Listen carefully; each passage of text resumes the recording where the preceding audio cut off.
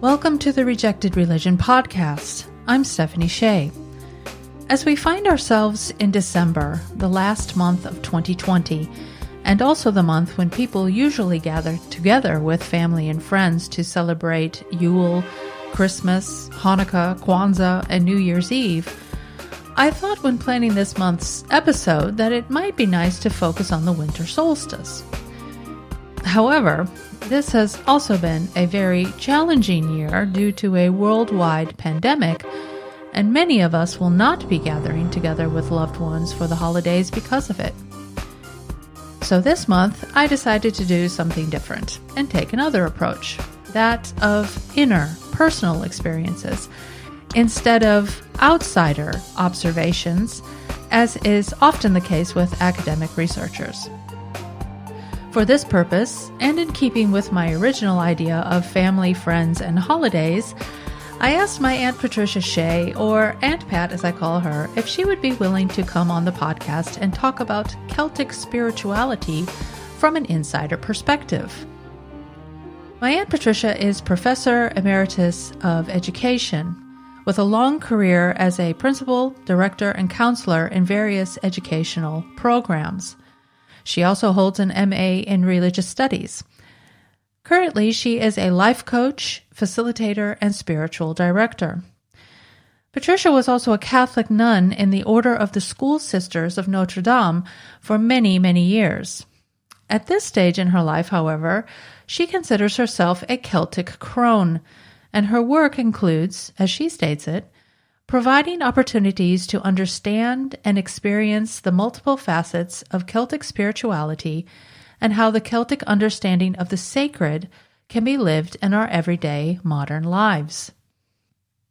What Patricia will be sharing in this interview is an integration of what she has learned from others within the area of Celtic spirituality, combined with her own personal perspectives based upon her life experiences.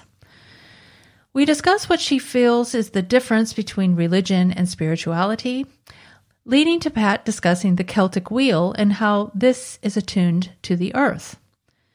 We also discuss her ideas about mysticism, and Pat shares her perspectives about Mother Earth as a sentient, wise entity who offers us opportunities for learning and insight. This leads us to discuss what has been happening in the world due to the pandemic. As I stated before, this is not an academic discussion, although Pat is an academic, but it's more of a space for her to share her own insights about her spiritual path that I feel are worth sharing with others too. So I hope you will find it interesting.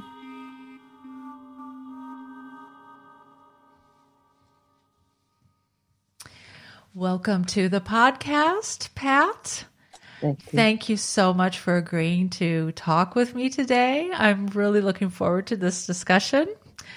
As this month's episode is focusing on personal experiences, I thought we might start with a bit of your own story. I mentioned in the introduction that you had been a Catholic nun for a large portion of your life, but at a certain point you decided to follow another path, that of Celtic spirituality. And you've been practicing this for around 20 years now. Mm-hmm. Could you talk more about the reasons you felt you were not on the right path in your service as a nun, and how you came to know about Celtic spirituality? That's a great question.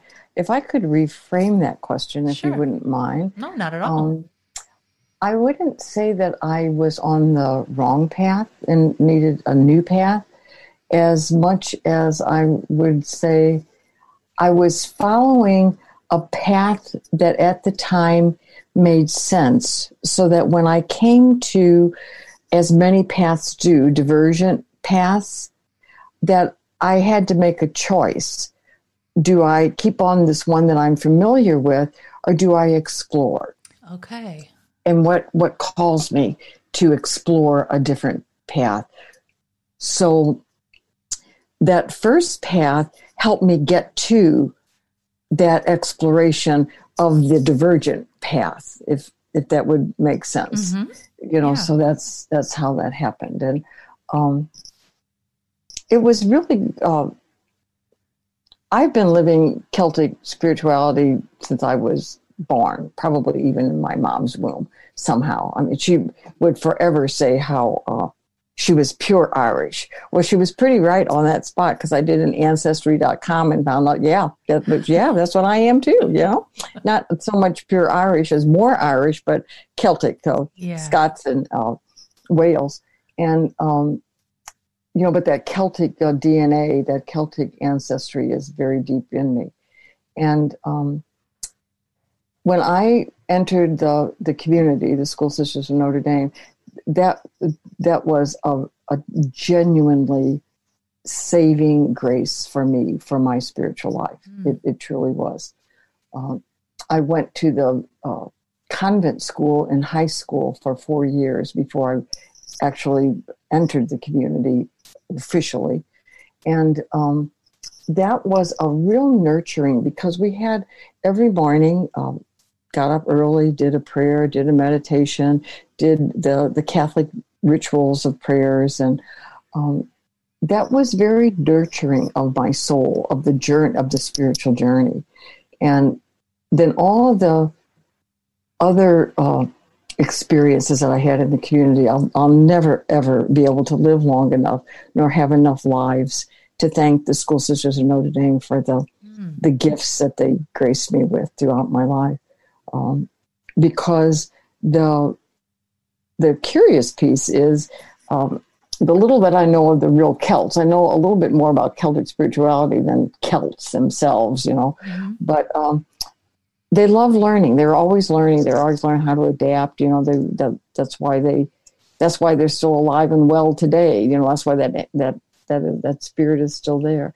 And in the School Sisters of Notre Dame, one of the reasons I stayed so very, very long was I so believed in the mission of the community, which was to educate women and children and the disenfranchised, those who were of poverty, but of all kinds of poverty, really. And I still believe in that mission. And I never really jumped 100% in the middle of the community. You know, I lived more on the fringe of the community.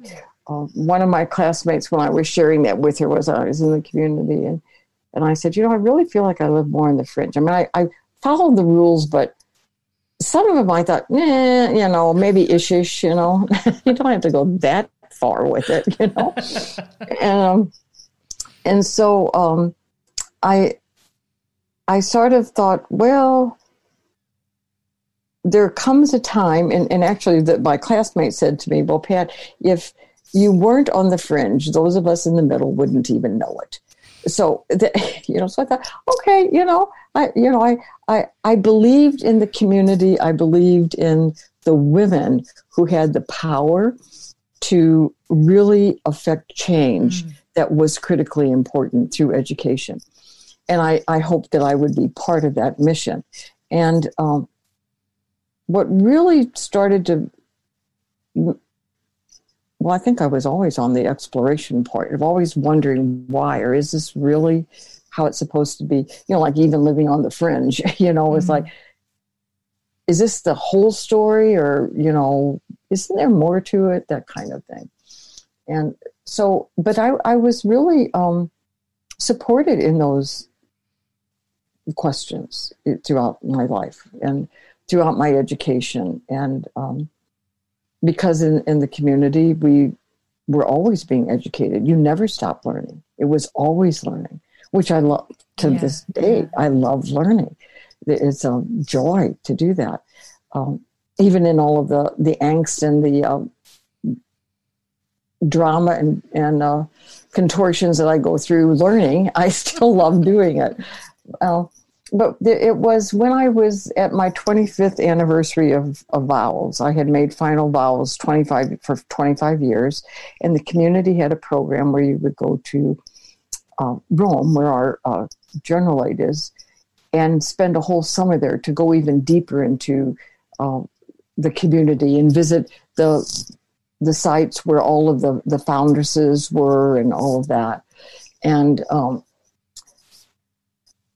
probably 5 or 6 years previous to that anniversary time, I had a real opening experience about what I really saw was the misuse of hierarchy in the Catholic Church.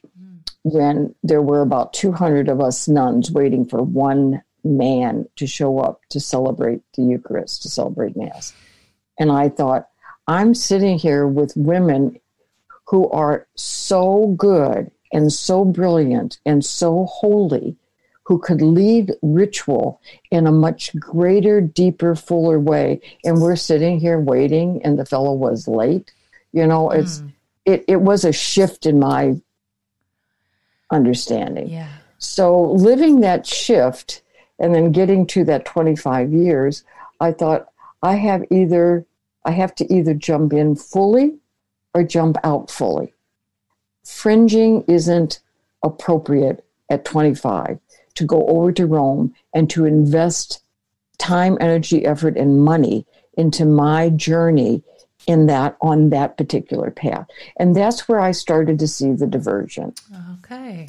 And thought, no, I can't keep doing that. And then when I went through the whole process of asking for the indult of whatever the indult was, I can't remember, was the permission to leave and to be released of final vows. There's a word for it, which escapes me at this moment.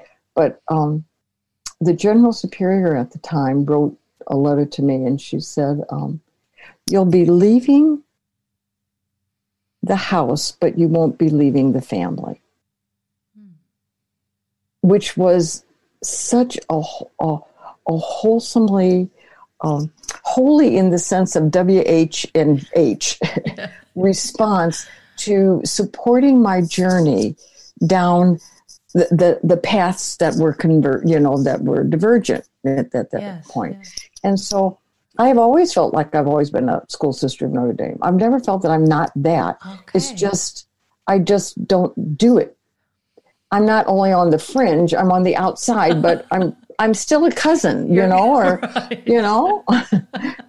I'm that black sheep that they think, well, maybe she'll catch on, that kind of thing. I really do. They're wonderful. The women in the community are so wholesomely and genuinely dedicated to goodness and to helping people come to learn, to explore the reality and the goodness of creation, of divinity. And that has never left me. And one of the things that I was doing as I left my spiritual guide, who is also a school sister of Notre Dame, I said, well, now what should I do? What new program should I go to, or what new degree should I get, or all that. And she suggested that I explore spiritual direction. And because I had a master's in religious studies, and I have a master, I have all. Anyway, you had to keep learning, that you just kept going to school. Anyway, so my question was, when I was in my late 40s, okay, now what degree am I supposed to be now, Leaving, I got to get another degree, but it's like, no, she said, you don't have to do degrees anymore. You got enough, She says, but what do you want to explore? So she suggested that. So I started that program. It was the Hayden Institute, which was very inclusive and general. It wasn't of one particular religious thought or program. Mm-hmm. It was a very open program, and that's why she said you'd probably like that, and I did. I loved it. But the first thing we had to do was write a spiritual autobiography. Right. That took the longest writing I have ever done in my life, and when I was doing it, I came across this book. This was in 2000, of Maura Freeman's Kindling the Celtic Spirit, and I had already started to read that. And I was writing my spiritual autobiography, and I thought, oh my God, I've been doing this stuff a long time, my first experience, the question is, you start with the first experience that you had with divinity or the spirit or whatever. And my first experience, that I remember it as clear as if it happened just now, of going down the hill of our house, sitting within the tree roots of this huge tree that was at the bottom of our hill, and sitting there and lying in those roots. I was probably 4 years old, 3 or 4, and I would sing songs to God, and I knew that tree was embracing me. I knew it. That tree loved me. I loved that tree. And I could sing. I don't think I always sang songs to God. I think I just sang, made things up. Because I made up songs, that's what I did. I would go, but that was my first genuine spiritual experience. And then I went on throughout. In grade school, I had them. Even in the Catholic Church, going to church every day in a Catholic grade school, I remember having... I guess some people would call them flights of imagination, and I guess that's what they were, but I thought they were they are spiritual experiences. As all that ritual is going on, I would think, what would I do to honor the spirits? I would have lots of flowers, and I would do these flights of imagination while we were supposedly, kneeling and saying the prayers and all that kind of stuff. Mm-hmm. But I like that quiet time to do that kind of thing. Yeah. So you've touched upon the actual fact then for yourself that you've been practicing Celtic spirituality much longer than you knew what that was, or you had heard that, as a title of something. Can you talk about was there one person in particular that presented this to you, or was it more of just a organic type of picking up on all of this as you went along? It was really Maura Freeman who, her book that you mentioned. Okay. That book that I mentioned. Okay. And then I did one course with her. She has 3 courses in Celtic spirituality. I mean, it's more than that. But as I read and I would reflect and I would do the meditations that she does, and which are really wonderful and exploratory and soul searching, and so going through all of that, I was really, really led to understand more deeply what was in my disposition already. Right. Okay. And be able to give it some sort of a name or a form of some sort. Okay. Yeah, I understand. Okay. So before we go any further into your own personal experiences, perhaps it's a good idea to talk first about what Celtic spirituality is. And if you do like a quick Google search, a lot of different things come up. So some things say it's more of a form of spirituality that is more Christian in nature. Others say it's more pagan in nature. Could you talk more about this and, how you see it and what Celtic spirituality is in your opinion? Yes. And this is Pat Shea version. Okay. Okay. This isn't anybody else's. This is how I put it all together. But wonderful. I see, first of all, of starting with spirituality and religion, because they'll take care of that Christian. Yeah. And I'll talk a little bit, if I could, about my perspective on paganism, but it'll help a little bit. But typically, religion is a particular system of faith and worship. It has codes. There are certain beliefs you have to follow. There's certain rituals you have to follow. There's a certain way that you bond between the human and the divine. It's real. It's, in my perspective, religion is scripted.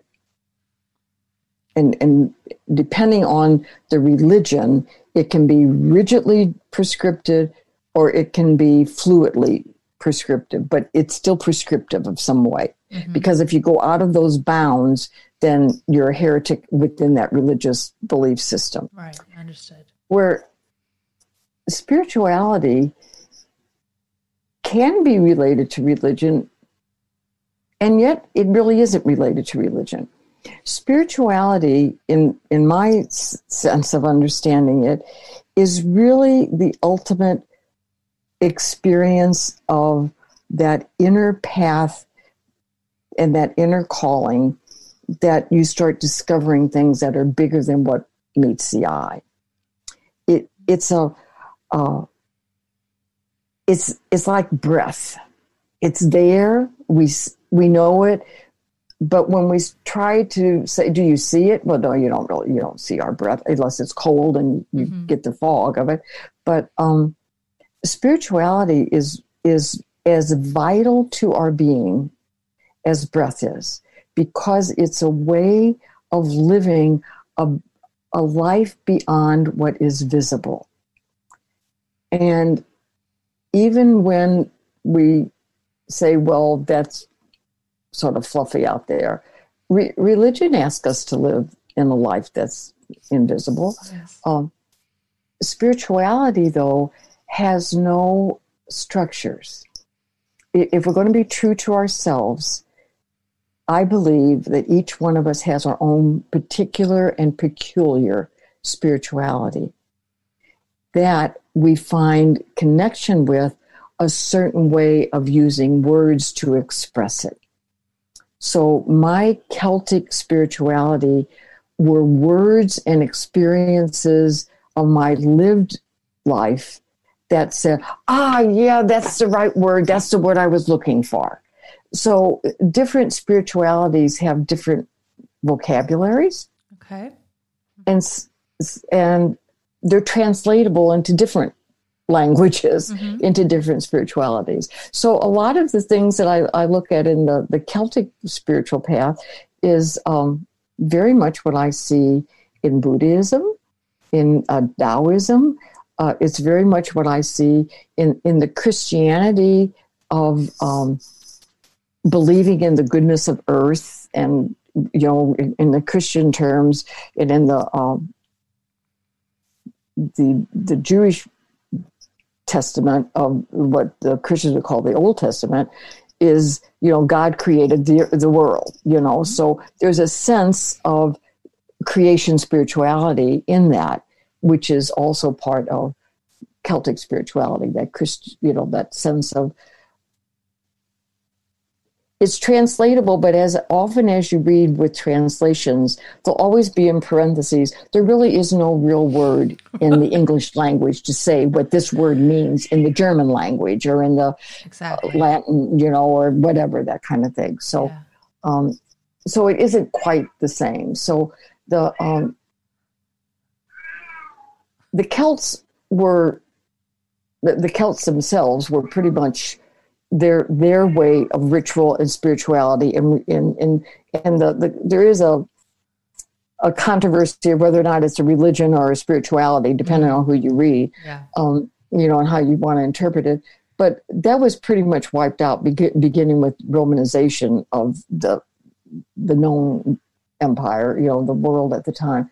But then when Christianity came along, it was pretty well wiped out. The curious piece about the Celts I found is that they're very adaptable, and they were they learned all the time. They were always learning. So so they call it that, So 3 in 1, well, this whole thing of integration and oneness and both and going on. Well, okay, we'll go with that. So you say there's a Trinity. Well, okay, we'll do that. It was like they were translating it basically into their spiritual path. And the Christians are doing that now with the traditional Celtic path. And so it goes sort of both and, but Celtic spirituality, I think, has basic principles of living in a both and, living in the spirit that's embodied in all of being, nature, stone. There's nothing that's not sparked with some sort of cosmic energy or divine energy. It's dark and light, sorrow and joy. All of that is all one. Okay. There isn't a dualism in the spirituality. It as I understand it, it's a way of saying, can you see the breath in every existing being on planet Earth and beyond in the cosmic realm? Do we see that somehow there's this breath that's particular to me and also universal, because we all are breathing? Yeah. Both and. Yeah. Both and. Is this something that you practice and live in a solitary way, or you said it wasn't an organized type of thing, there was no structure, but is this something that you are able to celebrate with other practitioners, or is this more of a personal way of living? It's yes and yes. Yes and yes. Yes and yes. Of course. It's both and. Yes. Yeah, that's it. You got it. Yes and yes. Yes and yes. Yeah. How does it manifest in your life? Do you find that you want to gather with other people who are practicing what you are practicing, or in that it's like a daily type of thing, or is it just more when it comes to particular holidays or things like that? Or because I kind of want to liken it to like a coven or something like that. Is that how you can look at it in a way that you have, all the individual practitioners, but that they kind of form maybe a loosely based or loosely formed group in that sense? Or is there just no group whatsoever? Right. There is a group of us. Okay. In the Quad Cities where I live, there's a program called Calm University, which is community university, that every February, this organization invites professors and other folks who have an interest or a hobby that they would love to share with others.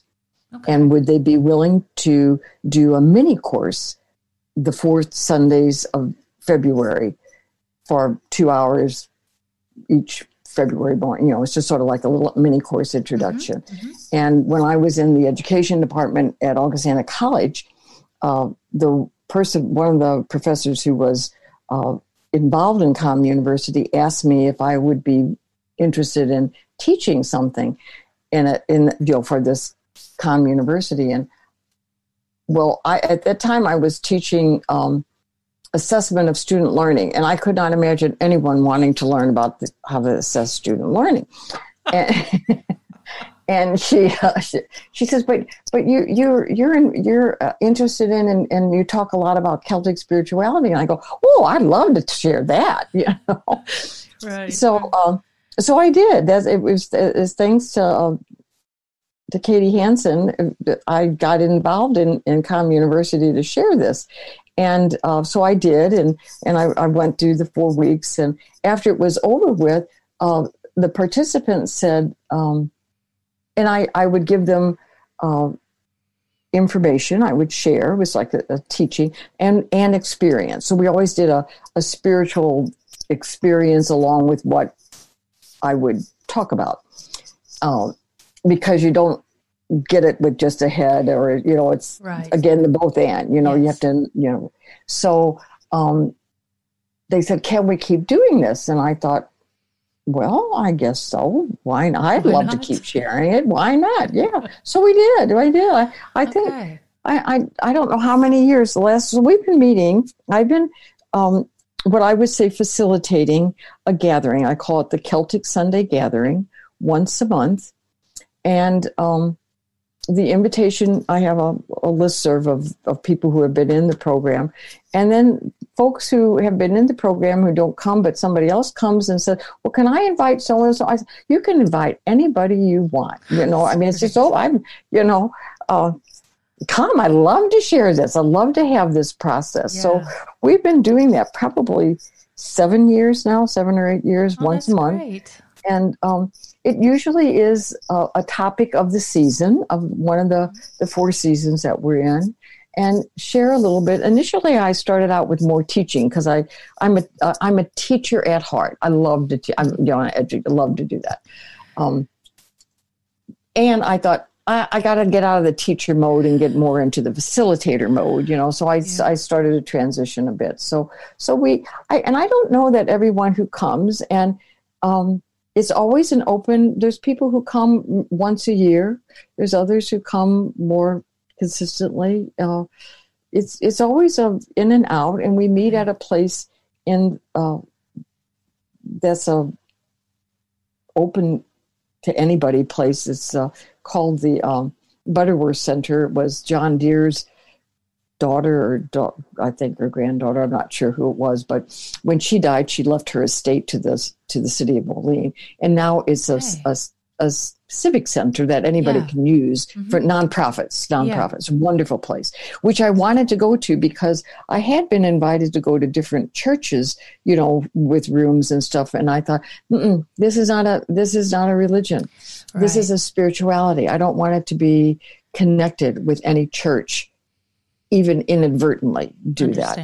Yeah. So we've been doing, and it's so we do more into the experiential and talk about the themes, and we always have the wisdom circle, the Celtic wisdom circle. So we'll start with the opening of the sacred space and honoring the directions and whatever the theme might be, and then the wisdom circles are really where the spirituality takes life in form. Okay.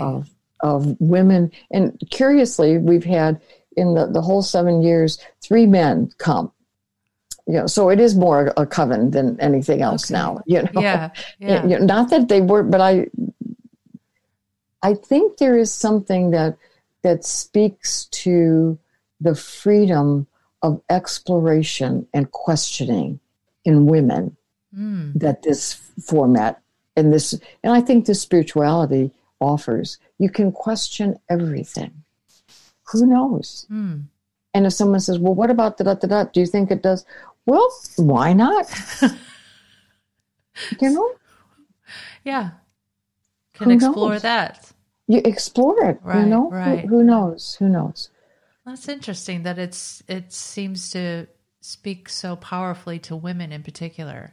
That's an interesting aspect of it.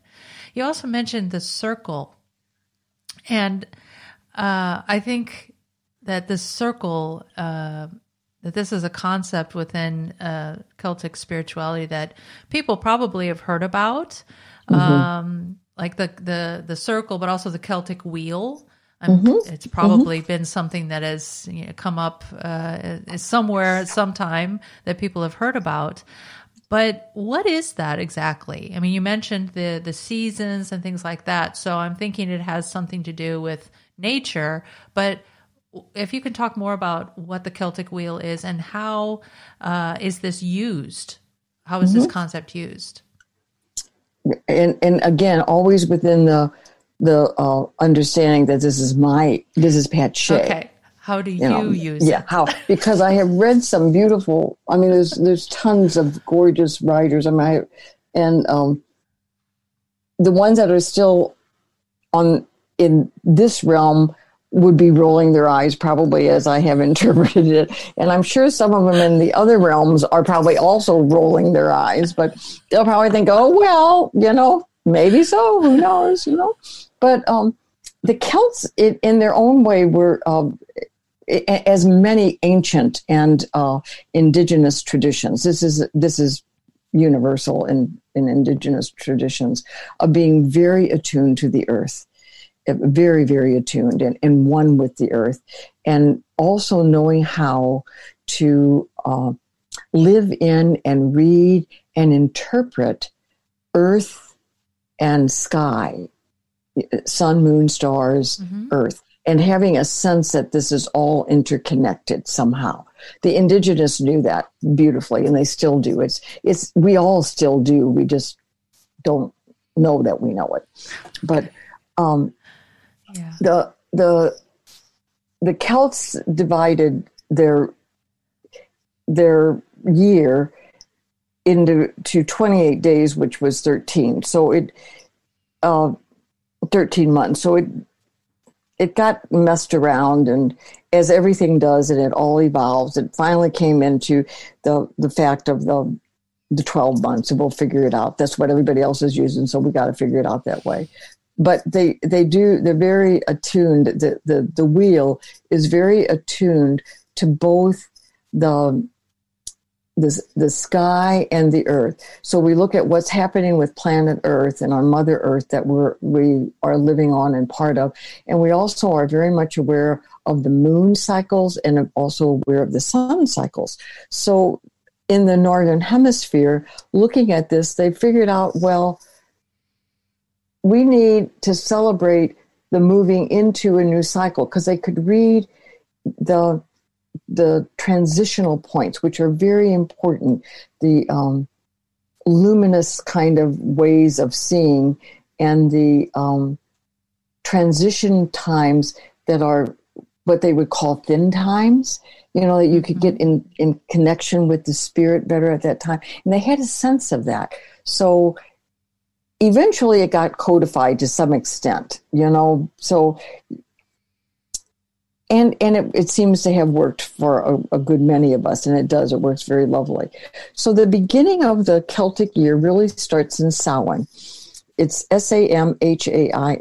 I have not learned the Celtic language, so I really murder the words. But I look them up and have a translator and practice as often as I can. So I do think Samhain, I'm pronouncing it correctly. But that starts... Always, any kind of a season, any kind of a festival, always starts the eve of what we would call the festival day, because the Celtic spirituality and the Celts understood that life begins in darkness, that all darkness is an opportunity for the seed to get comfortable enough to break open the hulk and to start to grow. It's also in the darkness that we do have that very thin time between light. You know how you see things in the dark that you don't see in the night? Sometimes scary, and I think sometimes it feels scary because there is that other dimension, that spirit dimension that feels more comfortable to express themselves in that quieter light, not in that neon bright light. So it always starts, and that's where the whole festival of Halloween started, that was translated by the Christians into Hallows Eve and to All Saints' Day and All Souls' Day. Well, that was really... taking the lead, maybe inadvertently, from the Celts and others, of knowing that the night before going into Samhain, that dark season, that it is a thin time, and we can become more alert to the spirit that is always there, just like breath. We become more alert to it, more sensitive to it. We can feel it more. We can see it more. If you do mindful meditation, you have that sense. Generally say, follow the breath, and and you think you do that all the time, but you don't realize that air at your nostril and going down your throat. Right. So it starts there. So Samhain starts, and that's the winter time, and that is November, December, and January. So you get together and you have the festival, big bonfires, knowing you're going into the light, wanting to keep the light, knowing it's going to get dark. Let's do a lot of fires, bonfires, keep it going, and encouraging the sun to keep coming, because we're going into this darker season, and will you keep coming? Will you keep coming? Right. Like little kids, will you come back? Can I have more? That kind of thing. And then we get to the midwinter solstice, which is another sun celebration, because we want to make sure, and this is the Yule and what the Christians put as Christmas, but it was a celebration of, because they knew that around this time, the Mother Earth was shifting a bit and we were going back to light. They knew that. And so they were going to celebrate that in the midst of darkness, in the very middle of the 3 months of winter. We have this celebration of light. So the light comes back to the world then. Yeah. Sun doesn't leave. Right. Don't worry about it. Right. And it was also a wonderful opportunity to bring everyone together in community again for celebrations, because we were living all of November up to middle December. So 6 weeks of tough times, basically. Yeah. So let's come together. And, when you chop up a carrot, it gets bigger because there's more carrot. So let's all get together and chop up everything we have and share it and celebrate it, and we'll be richer for it. Yeah. And so that goes on until we get to the last day of January, and it's the eve of Imbolc, Imbolc. And that's the spring season, which is very curious in the Celtic wheel, is that Samhain and Imbolc are in the half year of darkness. And summer and autumn are in the light years, in the light year of the circle. So we're still in the dark part of the circle, which is so fascinating to me when I learned this, because I thought, we're starting spring the first day of February. It's cold. It snows. What are we doing? And but it was that whole piece of, and actually here in the Quad Cities, I live in Illinois and in Iowa, in Illinois too. But in Iowa, there's lots of farms, tons and tons of farms. And one of the women who grew up on a farm said, "Oh yeah, that's when the lambs start getting born," and that's what Imbolc means, first milk. So it's like the lambing is starting. That's spring, birth, and I said, "Oh yeah." Well, not having ever been on a farm, I wouldn't have a clue that but they are, and so I thought it just deepened my real respect and awe in the wisdom of Celtic people and indigenous people, and the wisdom of staying on this path of Celtic spirituality, that there is such deep wisdom. I won't have enough lifetime on this dear Mother Earth to understand it all. There's just not enough lifetime to do it. But so it's spring. And then so it's February, March, and April are the season of Imbolc, the spring season. And again, Imbolc had a lovely feast, but a quieter one, because it was still in the middle of the winter. And it was the time was pretty busy too, in the sense of getting ready for the fields and all those kinds. I don't know all of this. It's my dear farming friends who know way more about this than I do. But anyway, then we get to May 1st, and again the eve, and that's Beltane, and that is the first month, and it's the opening season of light and warmth. And May, the wonderful month of May, King Arthur and Camelot, that song, they got it pretty spot on about what happens, I think that's the other thing that I love so much about the Celtic spirit and the Celtic spirituality is that it can be riotous. We don't have to be so sober and serious all the time. It's like, really? They had parties and celebrations, and then we have May and they go berserk, and go do whatever, whenever, however, and it's just like, what a glorious free spirit.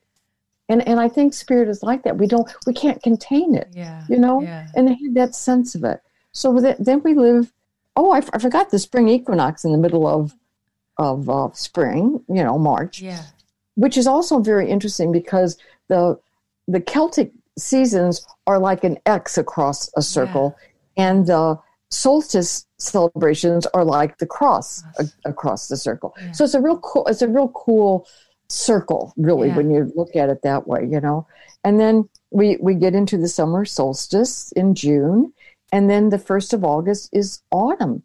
And I never realized this until I started. It's sort of fun to see the symbolism. Apples become, at least in here in the Midwest, they become ripe in August. You have some great apple season, well, that's the first harvest. Right. Is that, It's like, I almost, when I keep thinking this and I keep reflecting on it and pondering, I keep on thinking, my heavens, Patricia, duh. Are you really that slow? You don't get this, We're going into autumn. We're going into harvesting, and then we have the autumn equinox in September. So almost every month, 8 out of the 12 have a way of reminding us of spirit, reminding us that we are experiencing the turning of our own souls toward the source of greater spiritual light. That we keep doing that. We keep getting these reminders. And the circle isn't a closed circle. It's always a spiral circle because we're always going out. We repeat the names and the celebrations maybe. The experience isn't the same though. Because the spiral pulls us out to a new reality. If we follow the invitations to circle and to spiral into a greater spiritual life. That's beautiful. I like the way you explain that. That's really, really, really nice. I imagine then that at these times of celebration that rituals would be performed. Yeah. Can you talk about the rituals? Yes. Yeah, I think as I understand the Celts, the little that I understand the Celts, they were very grounded in where they lived and in their earth. And so, their polytheism was really polytheism, because if I lived in Kildare and you lived in, we'll say Kilkenny or someplace else, or even further away than that, you might have different gods and goddesses than I do, because you have a different earth, you have different ancestors. So ritual would probably be different for everyone of some sort. I don't think you could find an absolute ritual, but you would find symbols and symbolism of ritual that would talk to that season, and would talk to that.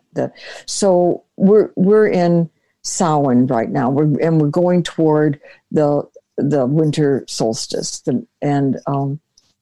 so big fires, bringing together a time to have light and seek light. Those would be you would develop a ritual around that. And when we do our Sunday Celtic gatherings once a month, usually, we're always in one of these seasons, I try to do something that would ritualize that idea. Like we just had our November gathering, and November, and as we're going into the first month of Samhain, is very much focused on ancestors. And, so we did a ritual that we did an invitation of our ancestors and our kindreds, because in the Celtic sense, our ancestors are the trees and the stones and the animals, all of that kind of sense. And then we also did another ritual that Maura Freeman, in her Kindling the Celtic Spirit, has a lot of lovely rituals that I springboard from.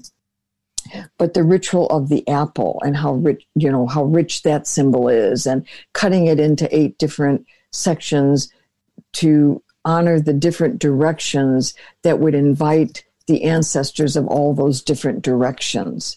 And we did that kind of a thing. And there is a ritual of sort of like, I always say, we don't make a sacred space, we remember the sacred space. So there's always starting out with the encircling, of reminding us that we live within this circle, that we're in a sacred space. It's always there.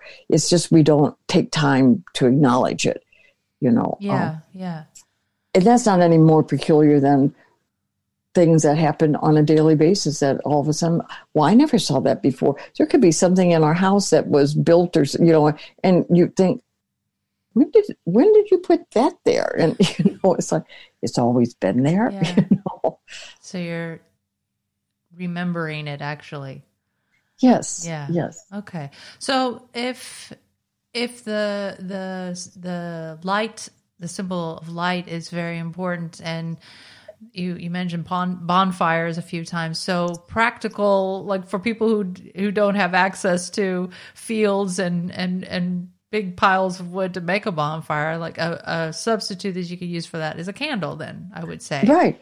Even those electric candles, those ones that you can't, you just we actually, because of Butterworth Center, we can't light candles. So I just bring the electric ones. Okay. Right. Because it's the idea behind it and the intention. Right. Yeah. Ritual is created to help us remember something beyond us, bigger than what it shows. Right. Okay. Yeah, that makes total sense. So this sounds like, from, my own studies in esotericism, alchemy, astrology, things like that, there's an adage, as above, so below. So would you resonate with that adage? Oh, absolutely. Absolutely. Right. That whole tree of life that is in almost every culture, that's you find it somewhere. That's exactly what that is. Yeah. As above, so below. Right. And then in between. And the in between. And the chain that links it all together. Right. That connects it all together.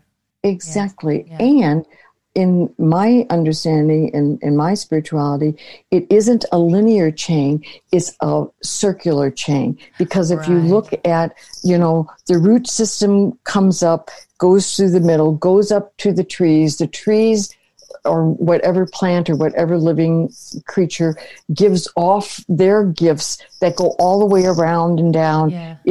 It isn't just an up and down. It isn't just an as above, so below. It's as above, so over on the north and the east and the south and the southwest. It's like in all directions. In all directions. Right.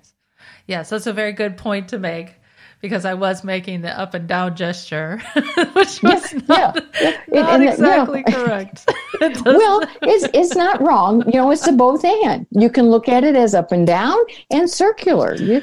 Yeah, that's true. It's all of those things together. So Exactly.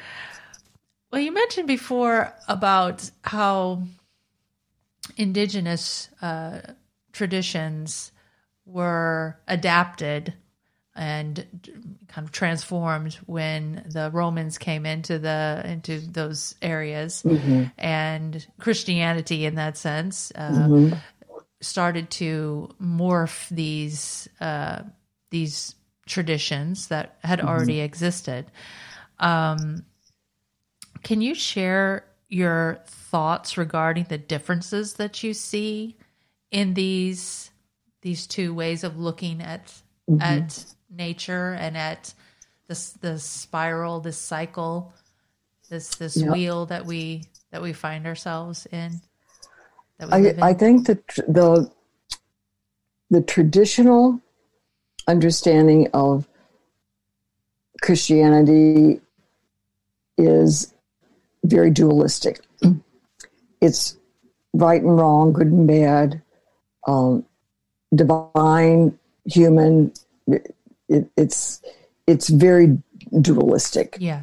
And many of the indigenous spiritualities are holistic, pluralistic, maybe, and I think that probably is the most stark difference in indigenous and wisdom traditions, many of them, and what's in the more Christian, or I would say Abrahamic religions. Yeah. I would put all Abrahamic religions into that, because that is much more rigid. I find it rigid and very stoic, where I find in Celtic spirituality and the little that I studied of the other indigenous understandings is much more fluid. It much more inclusive, and I think that's why Christianity caught on so easily to other indigenous places. Oh, that's how you see it, okay, until they received it, and then it became what you were saying was wrong, and they were saying, well, with the Celt, it was like, it's not wrong. It's just different. That's how you see it. But we'll work together and make this happen. And that's why I think it's still so important to so many of us globally to keep, and because it's in our DNA, it's not going to go away. It's in our clay, that we start to ask, well, is this really the only way you can do it? And the other thing that is so starkly different is the respect for Earth. I find Christianity, with its hierarchy and elitism, very dismissive. Maybe not intentionally, and yet ritualistically, and when you read and live it, very hierarchy, misogynistic, and closed to any idea. And obviously this is super generalizations and super prejudices that I'm speaking of, because they all aren't like this. But this is what the tendency was. And this is how the Roman Empire was when they, this is it. And if you don't like it, we just wipe you out. Where the indigenous, it was the circle, and there had to be leadership. I think of the circle as a circle dance, and I loved circle dance. When I was in the community, when we were in formation, we would learn circle dances so we could all get out and dance, and in all different cultures, circle dances. There always had to be a leader who called the step, so you weren't running into each other in the circle dance. Right. But the leader was no different than those in the circle, except they had to be thinking of the next. They had to be a step or two ahead of us. Right. And that leader could pass that on and say, "Okay, enough. Your turn." Okay, I want to not have to be thinking ahead of you all. I want to just be in the moment, And you passed it on.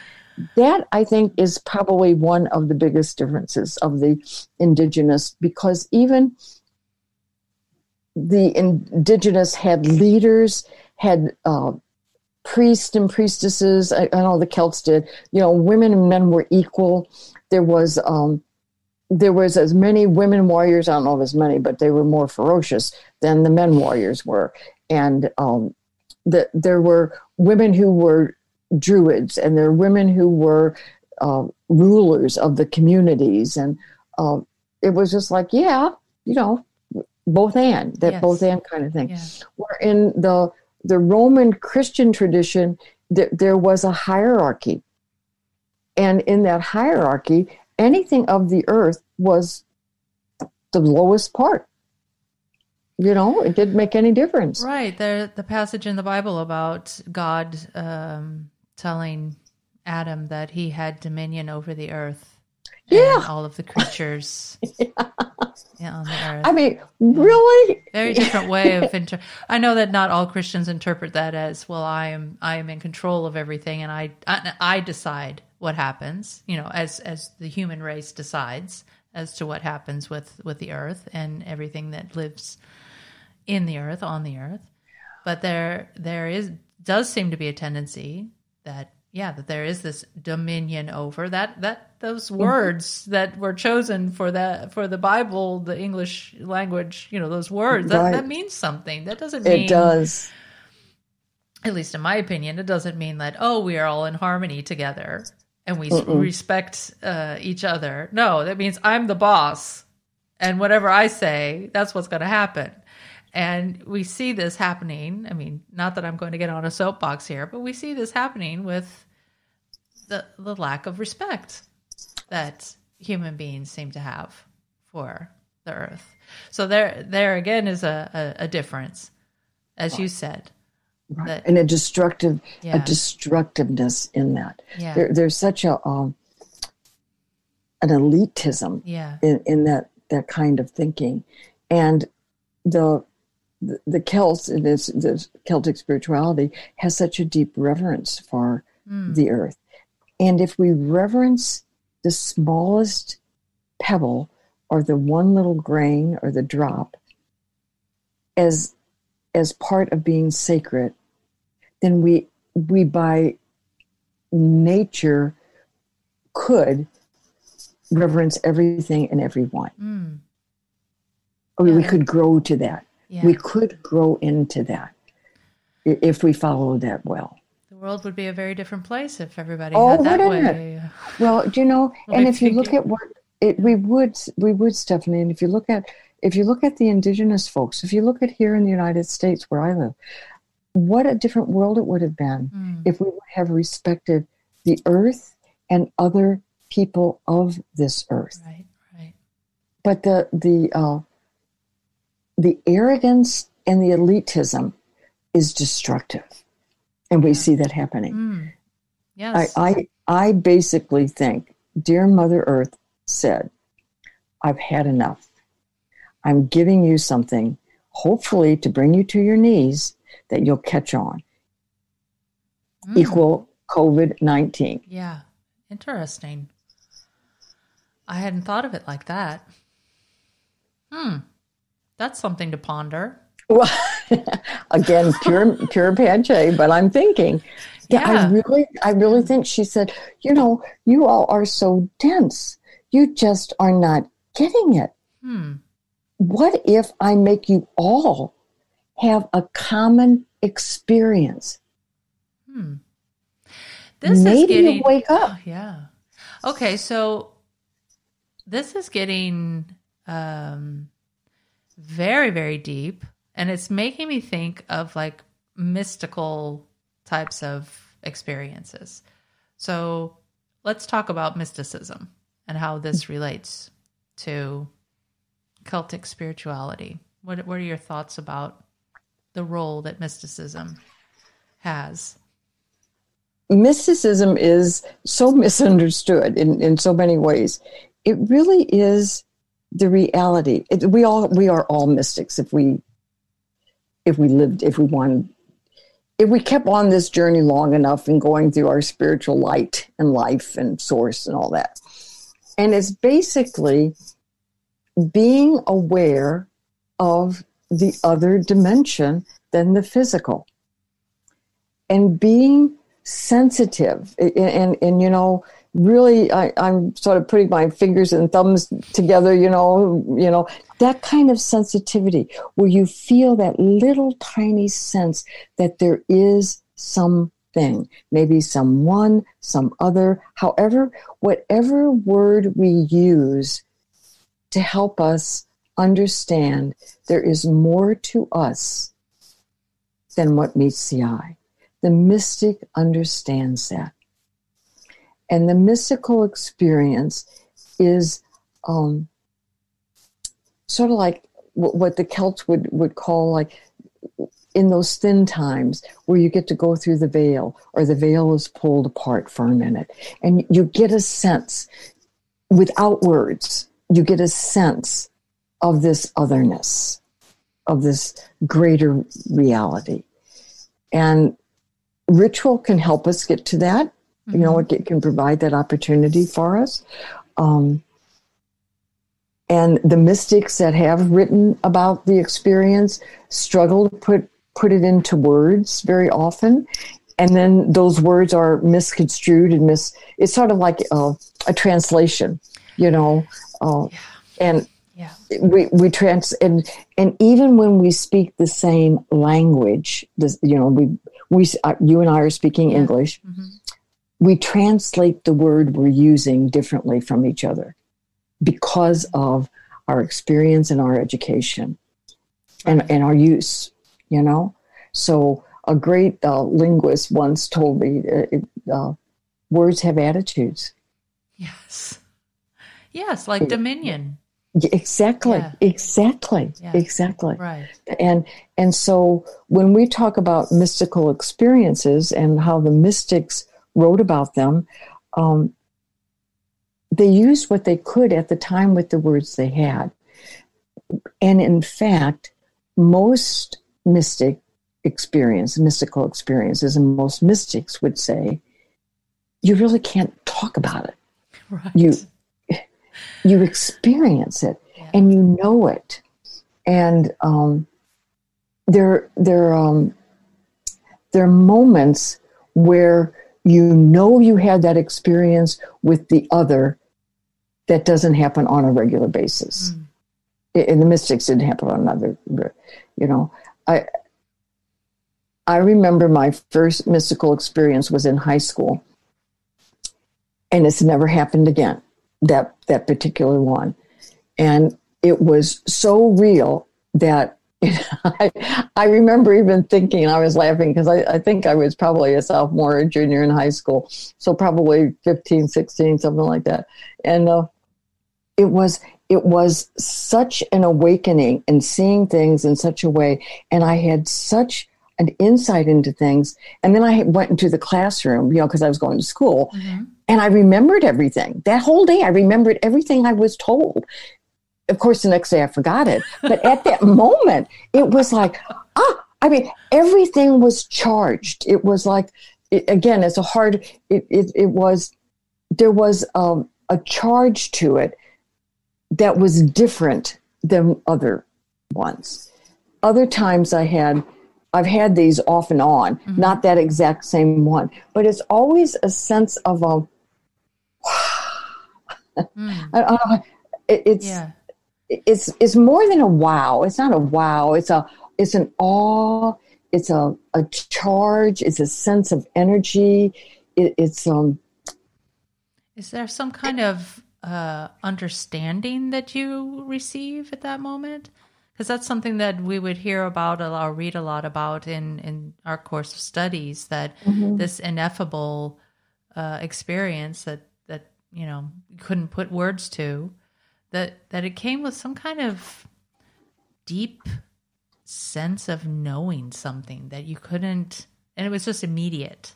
You just knew something. So there was like this knowledge that you gained. Could you say that happens for you? I would call it not so much a knowledge as an insight and a connection with the deeper wisdom that resides within. So it's tapping into that wisdom. Yes, okay. And that wisdom isn't. We all have it. That's the piece that. If I could just leave one thing in my whole life and nobody remembered anything, you don't have to remember about me, but just could remember that we all are gifted with this inner wisdom, this spark of inner wisdom. It's all in us. And it's there. And nobody is, because we're part of this great cosmic energy that created, however this happened, which nobody really knows. We just keep trying to figure out, because again, that elitism and that arrogance of thinking we can figure it out. The physicists knew, Einstein knew, you can't figure this out. We can get it. We'll help you, but give it up, people. That kind of thing. Give it up. But if that's what the mystical experience is about. It's the awakening and the deepening of that light and that wisdom that resides within. That's beautiful. So yeah, and that's very, very hard to talk about. So we do have kind of a conundrum that it is a very difficult thing to explain to someone else. But you know it when you feel it. Right. Mysticism is experiential. Yes. Not in the typical understanding of experiential that we would know psychologically or educationally. It's experiential of spirit. It's a spirit experience. So that what you were talking about before about more than what, I can't remember now exactly how you said it. There's something greater than what you just see around you. Yeah, more than what meets the eye. More than what meets the eye. So it's that feeling that. Yeah. Experiencing that. Yes. Yeah. Interesting how this is tying into what we were talking about in a separate private conversation about anomalous experiences, that there are these things that happen to people that you can't explain. There is no theory, there is no methodology, there is nothing that you can use to explain it. And I think that is frustrating for people because they want to talk about it, but they can't, or they don't know how. So, exactly. Yeah. So we have to try to come up with ways to talk about it, I guess. Right. And just like you asking me that question, it's like, the piece that I think is helpful in the sharing of mystical experiences is that, as you are doing so beautifully and respectfully and deeply, listening. You're listening. And when I can do that for another who's talking about their experience, and receive it, just receive it. If we would have more platforms, in the sense of platforms and meaning opportunities to come together to share and talk about, this happened and I don't know what to make of it, or I don't really want to say what happened, but I just want to tell you I had this really extraordinary experience. And if I could say, wow, that's wonderful, I'm so happy for you. If we could, moments like that. Pardon me? More moments like that, to have moments like that more often. Yeah. Yes. Yeah. And not to have it seem like you're some kind of weirdo because you've had a extraordinary experience. Right, like the wingnut, that I often refer to I know some of my family say that, she's just a real wingnut, like, okay, I sort of like wingnuts. Embrace them. Yeah, why not? They're really important. They hold that screw in somehow. I don't know. I'm not really sure how they do it, but the one that's, and isn't that interesting? The linear one, the wingnut holds that through. That goes around and round. Right. Hold it in place. Interesting how that thing that is holding things in place is looked at as if being abnormal. Yeah. And it's actually the most normal thing there is. Yeah. Things that hold it together. You mentioned COVID-19, and I'd like to come back to that right now. This year, it's been one of extreme turmoil, great loss for many, many people all over the world, and the suffering that many people have experienced or are experiencing now due to this virus.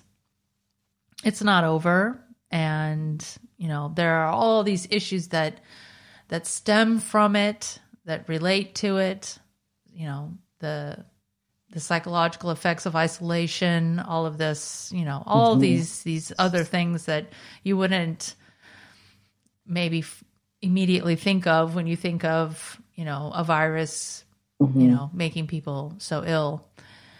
In addition to that, we're in this month of the, holiday period. It's very important for a lot of people, a very important holiday. It's difficult for a lot of people because they are constantly reminded in this month that they've lost people. And due to this virus, they could have lost somebody today. And also due to other things as well, due to other illnesses. It's not just limited to COVID, of course. But it is a common thing that, a lot of people know that these types of holidays often make people feel, instead of feeling, happy and joyful, they feel very alone and isolated. And, due to the pandemic, this isolation is even greater because we've had to be practicing social distancing and even quarantining in some cases. So you touched on this earlier, but I was hoping if you could talk a little bit more about how, or what, I guess perhaps would be a better question. What can Celtic spirituality teach us and help us understand, or how can it help us to understand living in this type of world as we find ourselves now in these troubled times? What do you think about that? Yeah, I would say that Celtic spirituality, my Celtic spirituality, I don't know that it teaches us anything as much as it might invite us to explore and ponder. Okay. And one of the things, because the teaching happens through the exploration and the pondering. Okay. That I think, but I do think that there are some elements of Celtic spirituality that are helping me through this pandemic. And the first one is to me, probably one of the most essential ones, is the both and reality. That I can be grieving, I can be wailing, I can be angry, I can be despondent and despairing, and I can be rejoicing, I can be happy, I can be at peace. One doesn't negate the other. And if we try to get to the peace and happiness and let's get over this without, and it's that going into the darkness. And I find this so interesting right now. We're getting information that the pandemic is going to get worse and worse, especially, through December and January. Mm-hmm. And those are the dark months of the Celtic year. Those are also the time that if we, and in the Celtic time, just generally because they didn't have a whole lot of light, they had to spend more time indoors, and they did spend more time indoors. But they rested, and they relaxed, and they reflected. And it's a time to be rejuvenated. So in my loss and my deep grief, that's the pain of going into the depth of our reality right now with, for me, believing and knowing that if I do this and honor it and don't try to get over it or get through it, but just walk with it, I'll walk into a light. I'll get a new insight. So when I'm grieving, and I am, Thanksgiving was the second anniversary of my sister Mary's death, which I miss her fiercely, and lots of people. I mean, she is bigger than life now, but she was bigger than life when she was in the physical form. But that grieving and that having that sense of loss also helps me remember, what do I need to learn from this? What's the wisdom of this loss and this grief? And how do I hold it? And how am I tender with it and tender with myself, so that it, never having had children, knowing my sister Mary and other women who have had children, that time of gestation in the womb, and my dear sister-in-law who has two, and my nieces who have beautiful children, they should be talking now, because that time in the womb isn't always happy time. I mean, you have met crabby pregnant women. Definitely. I've met crabby pregnant women, and with good reason. Everything is out of kilter.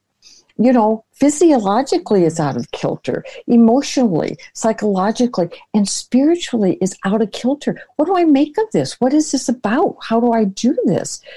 And the pain that comes in the birthing. There is not one woman that I've ever known or spoken with in the birthing process that said, oh, piece of cake, didn't even feel it, unless they were totally put out. Right.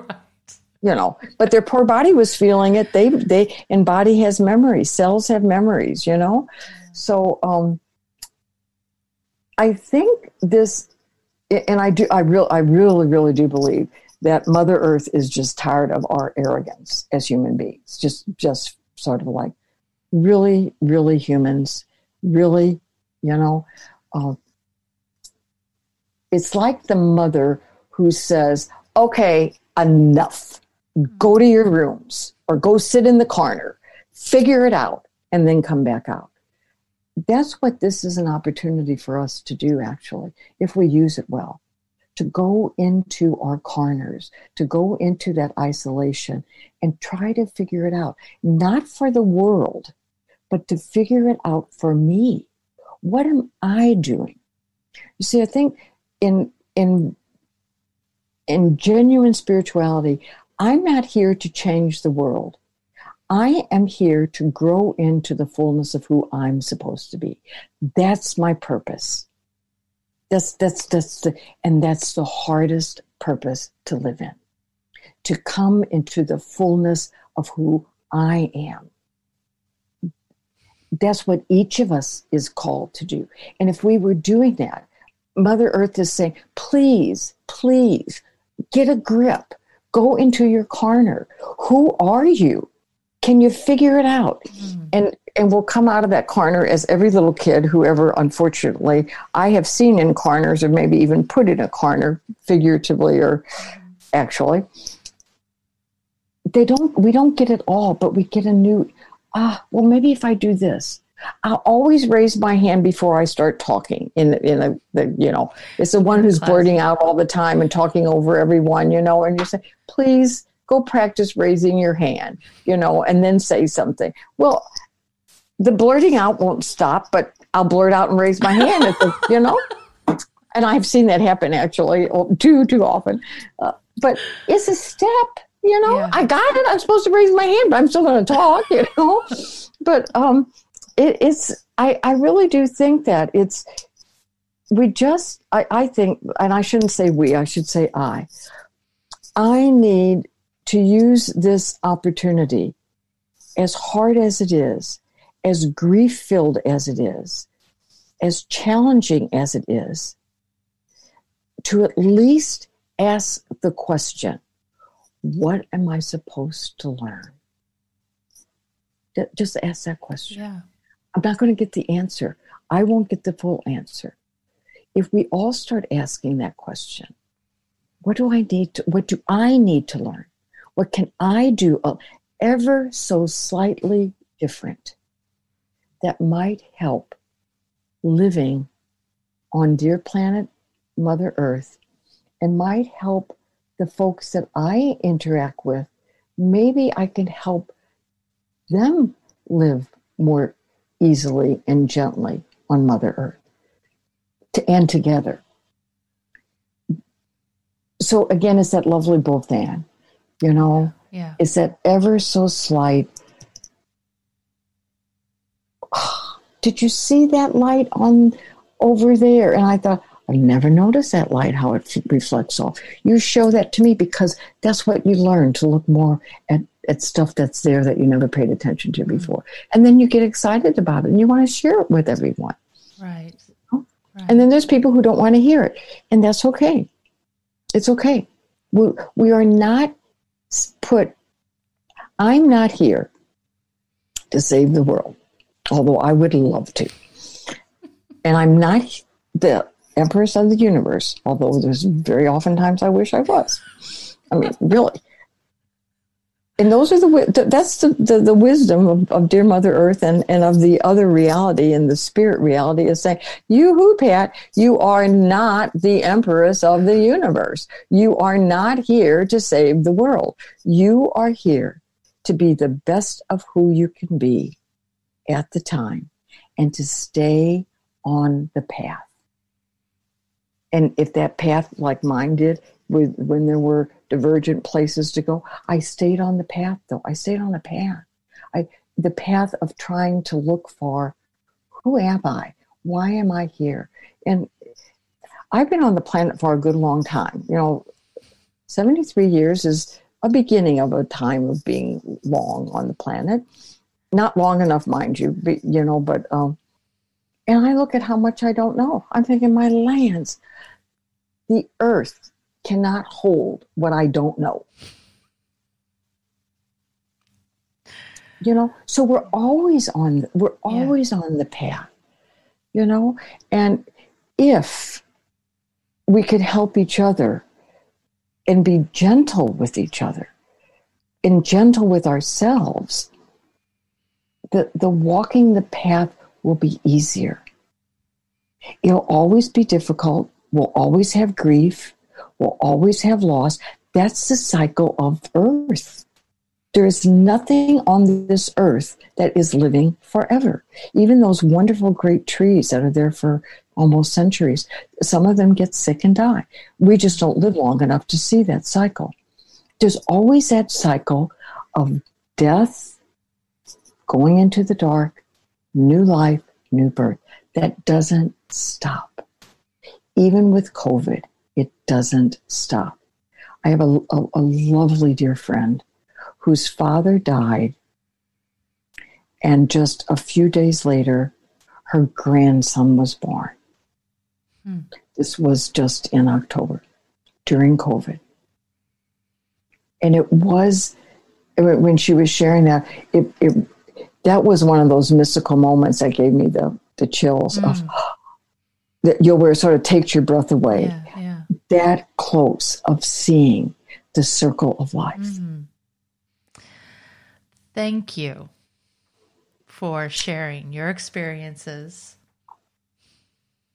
Well, you know, Steph, you have to make me be quiet because I could go on and on and on. You know, because I just say, oh, this is just such a gift. Yeah. You want to share it with everybody. Yeah. And it really, the Celtic spirituality, and I think any spirituality that resonates within your soul, you know, you get that, I've come home to it. Yeah. This is how I live. Yeah. That's what happened for me. Yeah. And that's why I'm so grateful to you for the opportunity to share this enthusiasm. Well, it's palpable. It's you radiate it.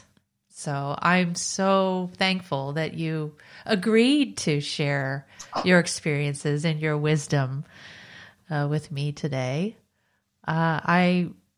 I really appreciate it, and I'm so happy that it's kind of been a joke in our family that, you know, Pat should write a book. Pat should do all. So I'm like, at least I can get her on an interview. She might not write that book, but I can get her on an interview. No. So I really appreciate it. It has been a soulfully and genuinely privilege to be with you, Stephanie, and to give me the opportunity to share the love and the joy of this way of living, and grief in the way of living. Yeah. It's all there. Both One doesn't and. take away. Yes, a both and. Yeah. Well, Thank you. I am happy. I'm so happy to offer you that opportunity to do that, because it was. I think this is a very different type of interview than I normally do. Well, normally I've not been doing it that long, but my general approach is to interview more of a scholarly type of approach to talking about subjects from the etic, the outsider, looking into how other people experience things.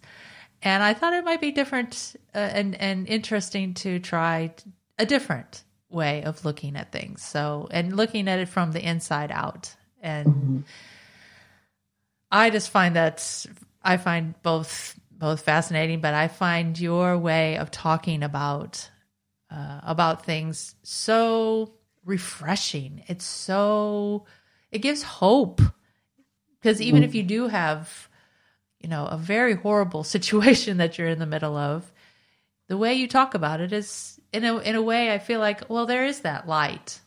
Mm-hmm. There is that cycle that, you'll get through it. It will, it's something that it's almost like a trust that you can put into it, I guess. Yeah, that's a lovely way of saying that. And the other thing that I think is very, for me, important to remember is that if I don't get through it on this, because we ground everything just in the physical reality. Yeah, it's okay. I will get the understanding, and I'll get that release and that joy somewhere, somehow. It doesn't have to be this life cycle or this lifetime. Mm-hmm. I'm going to be exploded into the great cosmic energies, and if I don't get it then, but I figured the great cosmic energies will help me. Of course they will. So I hope that the listeners will be able to take something positive away from this talk that we've had today, as I've been able to take a lot of good lessons away from what you've shared. You have provided a wonderful list of resources. You've mentioned a few names throughout our talk today, but I will make sure that I share that in the podcast notes, so that if other people are interested to know more about the things that you're talking about, and that other people's ideas about Celtic spirituality, then they will be able to find that out, what you have suggested that people can look into. So thank you for that. And I guess right now I just want to wish you a very peaceful solstice. And thank you for coming to the podcast. Thank you so much. Thank you. Thank you, Stephanie. I hope you've enjoyed this month's different approach. And I thank my Aunt Pat again for sharing her perspectives in this special episode. As we near the end of 2020, it might be of interest to note that on this year's winter solstice, that happens on the 21st, the largest planets of our solar system, Jupiter and Saturn, will align in a great conjunction in Aquarius for the first time in nearly 400 years. Some astrologers claim that this is a forerunner, or a dawning of the age of Aquarius, as the famous song goes. As Aquarius is an air sign that represents ideas and the intellect, some propose that this great conjunction will spark a new wave of progress within technology and medicine, and will also bring a benevolent, philanthropic spirit along with it. I think this would be a great change, especially after the year we've all had. So, happy solstice, everyone, and remember to be gentle with each other and with yourself. Thanks for listening.